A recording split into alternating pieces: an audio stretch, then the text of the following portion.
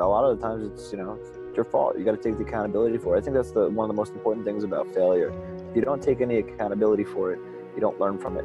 You just pass the blame, and then you actually lose the only thing that's really good about failure.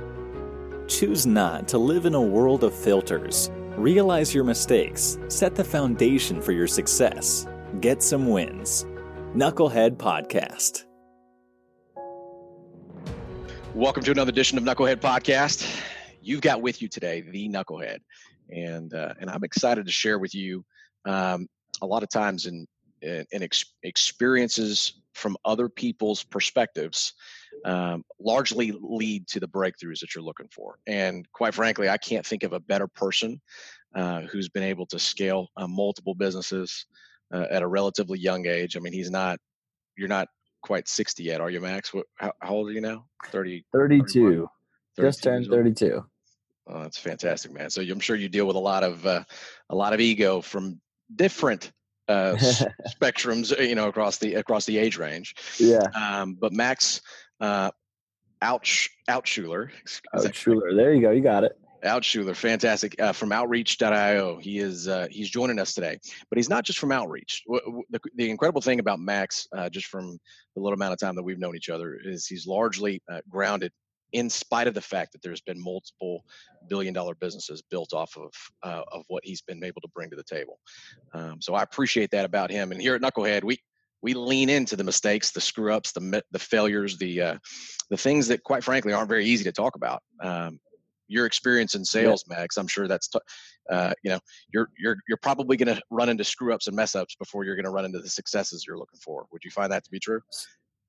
Experience as an entrepreneur, experience in sales. I mean, two things that you're going to screw up a lot doing. You get told no a lot. You get doors shut in your face, and you gotta move on. You got to move forward, and a lot of the times it's your fault. You got to take the accountability for it. I think that's one of the most important things about failure. If you don't take any accountability for it, you don't learn from it. You just pass the blame, and then you actually lose the only thing that's really good about failure, which is, oh my God, that's such a good learning opportunity. So yeah, being an entrepreneur, being a salesperson, both of those things have faced a fair amount of failure, and it's good. I agree with that. Yeah, I agree with a lot of what you're saying. As an entrepreneur, though, would you say that the failure or the resistance that you run into is largely just because whatever it is you're trying to accomplish is outside of what your capabilities are, and you got to try to go trust somebody else to do something better than what you're capable of, right? It's outside of what your resources are. I don't know about your capabilities, but your resources. I think it was a Tony Robbins expression. He's like, it's not the lack of resources, it's the lack of resourcefulness.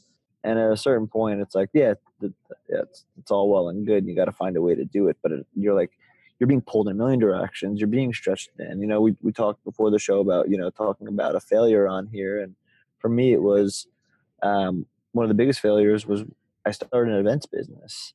And I didn't see fast enough, I don't think, that like the events business was getting saturated, and that it was if I had kept going down that road, it would eventually fail. I wish I had seen the writing on the wall 2 years earlier when I started in that business. And I wish I had gotten mentors and advisors who could teach me how to see the signs. Like, that's one of the things about mentors and advisors that's really interesting. People like to people think that they're going to give them silver bullets of wisdom. It's like, oh, tell me what to do, and you're going to do it. And like the way they learned how to what to do, what was right, was through trial and error, was through failure, but a lot of different variables. And your situation is going to have very different variables. So you need to learn how to spot the trends and almost how to learn instead of what the right answer is. And for me, I wish I would have had the people who had said, like, are you thinking about it like this? Because then you'll see the trends, versus giving me blanket advice. Like, do this, don't do this, do this. I had an advisor of mine who had sold a media company that was a big events business, and he was trying to replicate it, but it was like a different era and a different ICP. And they're very different things. Like in one persona, you're going to make a lot of money off of sponsorships because the people are cheap and they don't want to pay anything. So salespeople, if I'm doing conferences for salespeople, I have to make money off sponsors who want to get in front of salespeople because salespeople don't want to spend money on going to conferences. They don't like to spend their own money. Versus if I'm doing it for, ops people or something like that, they get corporate budgets to go to these things. So I can charge them for sponsorships. So it's just like understanding your persona. So if you take blanket advice from somebody whose business worked in one persona, it might not work in your persona, but they're telling you to do what they did and it doesn't make any sense.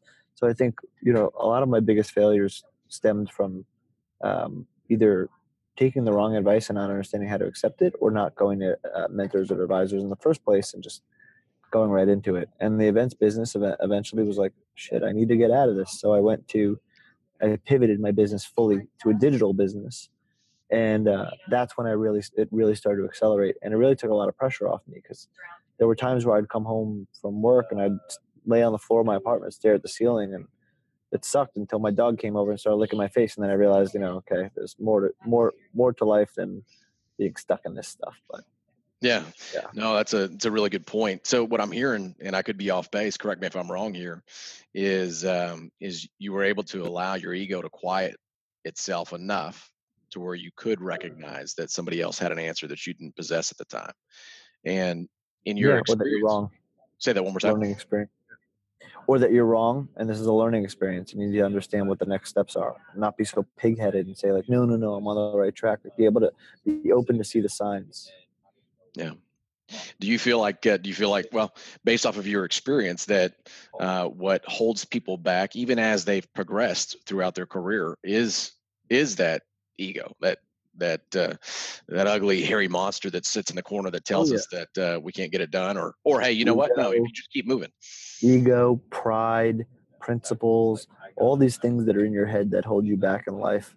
It's ridiculous. I see it all the time. Pride's another big one. It's like you fail or you're wrong and you just can't be wrong. Like, if you just actually take the learning from it, you'll be so much more successful. Take the accountability. If you have too much pride, you're like, oh no, I can't fail. Like, unacceptable. It's somebody else's fault. And then you lose that learning. It sucks. You waste You said the one of the things that stuck out to me is you said one of the only great things about failure is that learning lesson that you give. Yeah. What's one thing that you would tell yourself if you could look back, rewind the clock back 5 years and have a conversation with yourself and tell you to navigate an obstacle that you were about ready to experience, what would you tell yourself 5 years ago? Would I tell myself? Be patient. I think everybody's trying to go super fast. And, if you do have that higher title, if you do have that higher paycheck, if you do have more responsibilities at a younger age, like sometimes it's not the best thing. Like, it's actually better to be mentored, to have somebody ahead of you in your organization that knows what they're doing, to have a boss that was a leader in multiple other places so you can consume all that information. In my book, I say your 20s are for learning, your 30s are for earning. And I really mean that. I mean that, like, earlier in your career, you need to focus on the things that are going to help you get educated so that you can be bigger and better later in your career. And it's about sacrificing that time and not being so impatient. Being patient is a tough thing to do, especially if you want results and you want results now. Obviously, there's programs and things that you can pay attention to here. One of our sponsors, Chris Hoffman, over at The Ambitious Vet, has exactly that. Take a listen. Hey, it's Chris Hoffman, CEO and founder of Vet Training Coaching and host of the Ambitious Vet Podcast. You're listening to the Knucklehead Podcast with Stephen Cullen. Let's go out and make those mistakes and get better one at a time. Let's get it. Yeah, that's a lot of wisdom in that message. If you could fast forward, let's just say 2 years in advance, what would you give? What type of advice would you tell somebody who's going into let's just say they're experiencing this sales enablement artificial intelligence, this crazy environment that is now existing with data and the growth of AWS. How would you tell somebody um, how would you explain to them that they need to navigate some waters that maybe are a little bit unfamiliar? What kind of input would you give to that Yeah. person? Put yourself in your buyer's shoes. They are on more channels than ever before. And so if you're still using only phone and email, you're ignoring that they're sitting on LinkedIn and they're engaging on LinkedIn. You're ignoring that, there are other ways to get through to them, like, direct mail campaigns that aren't just, little postcards with your content on them, but like things that you can send that are relevant to them. Now more than ever, you can personalize things. You can make things relevant to them, and you can hit them on all these different channels where they live. And so you really need to be omni-channel. You really need to make sure you're doing your personalization, your research, and making things relevant. And you also need to be testing everything. Like, you can't optimize something unless you can measure it. And I think we are entering the sales as a science era, where you can really truly optimize almost every area of your sales process. So for anybody sitting here now or 2 years from now, I mean, if 2 years from now you're probably in the like late majorities, now you're probably in like the early adopter, like, crossing the chasm to the early majorities range. But yeah, I mean, you need to be focused on these things to be successful in sales going forward. 100%. That's validated all over the place, not just from Mm-hmm. your perspective. So there's businesses that are really doubling down on perfecting some of those things. So tell us a little bit about, you had an event. It's interesting how you led about the event business being something that was a failure of yours, Yeah. that you learned a tremendous amount from. How did you apply that to, I mean, what you're doing now over at Outreach and some of the events that y'all just done recently? Yeah. So the difference is that I was running conferences for Sales Hacker and building a business on top of events. And events are still in, but running them for profit is very tough when you're going up against software companies that don't need to make money on their events. So now we use our event at Outreach as a loss leader because it's a marketing initiative. So you can lose money on the event because you're going to sell software. I couldn't do that at Sales Hacker. So when we were an independent media company, we had to do the things that were higher margins that we knew we were going to grow. And now at a software company, we need to build a media company. We need to build a media arm. And the media property doesn't have to make money. So we're able to do events. So events are still loved. They're still successful in terms of getting people together, getting them network, learning. But in terms of making events profitable, it's much harder to do now than it used to be, because everybody could do events. All these companies have a lot of money, and so they could do events a lot earlier. That's interesting. Yeah. It's interesting when you start dissecting it that way. Yeah. Well, as far as how to select a mentor, right? I mean, let's talk a little bit about, and we can wrap here with this. There is trial and error. I like how you said Mm-hmm. testing things. What Mm-hmm. are some things that would give you the signs if somebody was going out to select a mentor? What are some things that you would suggest that they look for based off some mistakes that you made when selecting a mentor? Because I can go some of the things that I thought money in the relationships were the two things that were the biggest indicators for me. What I didn't take into consideration was the money in relationships and then how that revenue was generated. Yeah. For instance, if somebody was really good at buggy whips and stage coaches, Yeah. then that wouldn't be as relevant given Yeah. how the landscape has changed. Yeah. Find people in your niche, find people in your industry, find people who are doing things that are a little bit ahead of you, and then just understand how to ask the right questions. Don't say like, I don't know, if you say something like, "Hey, here's my situation. How did you go about doing this previously?" Then you'll get an answer that's full of how they thought through solving that problem. And that's what you want. You want to understand like how they thought about it when they were living in it, so that you can take similar thinking and apply it to what you're doing and see if you can find the solution there. What you don't want to do is just copy exactly what they did, because then you're not applying the thinking to your situation. Then you're just copying what they did, which is a whole other set of variables and might not work for you. So it's about first finding the right people, and you want to find people in your, either in your industry or persona, or who have been there, kind of done that. And then it's about making sure you understand the thought process behind how you make decisions based on, what they had done previously. Well, it's interesting. So we wrapped with how to select a mentor, how to, asking the right questions, curating the industry to make sure that's applicable to what it is that you want to do. That assumes one thing. It assumes that they have actually taken the time to go through that process themselves.